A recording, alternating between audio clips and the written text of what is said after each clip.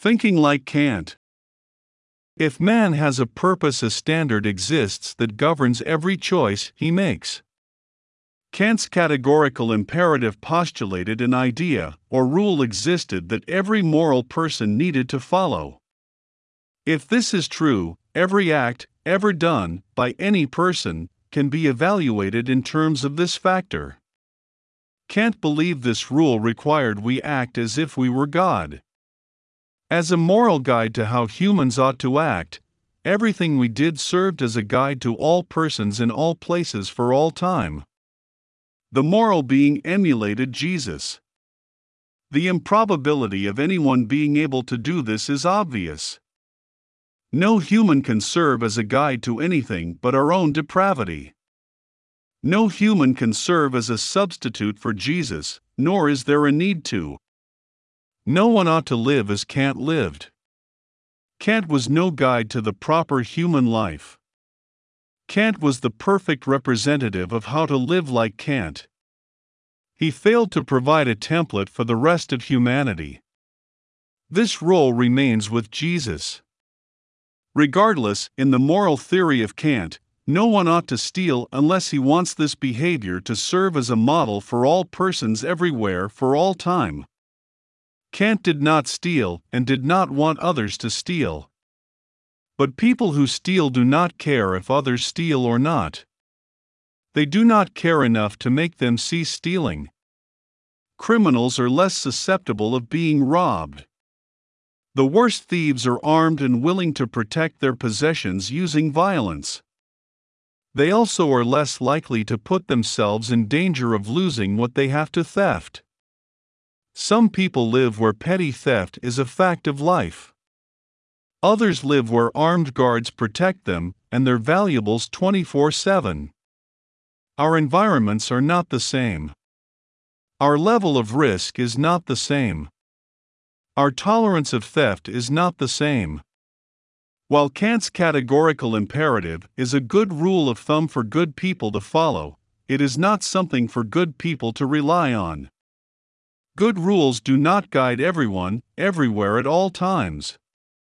Good rules provide a foundation for bad people to exploit. In other words, good people ought not suppose a moral principle will convince a serial killer to change his ways. But the serial killer can and will exploit the rules created by good people to avoid being captured. The good person ought not act as if the categorical imperative will convince everyone to use good moral judgment. When circumstances permit a short-term advantage, most persons will contravene the categorical imperative. In other words, it is a good idea to make it a rule to not assume everyone will follow the rule you follow. A wise rule is to assume no one uses the principle of the categorical imperative honestly. In fact, it might be a good idea to assume others are exploiting those who slavishly follow this or any rule that makes their behavior predictable. It is nice to act as if everyone is trustworthy, but very foolhardy. We want everyone to act as everyone is trustworthy. But to give in to the impulse makes us an easy target for every scam artist.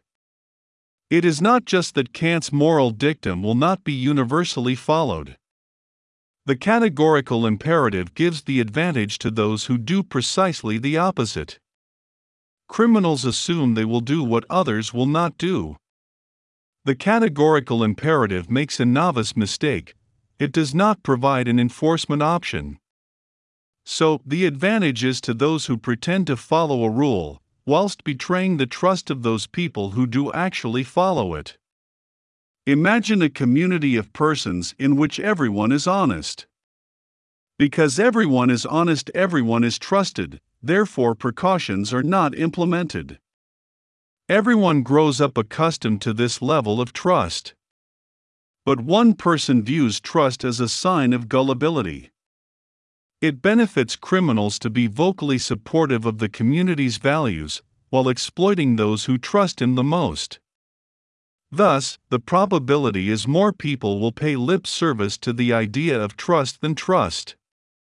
The categorical imperative, as formulated by Kant, is more likely to produce hypocrisy than morality. A moral principle without an enforcement option is a scam. The categorical imperative breaks its own rule. If you live as if your behavior serves as a universal guide, the probability is you will create the conditions where your rule will be broken.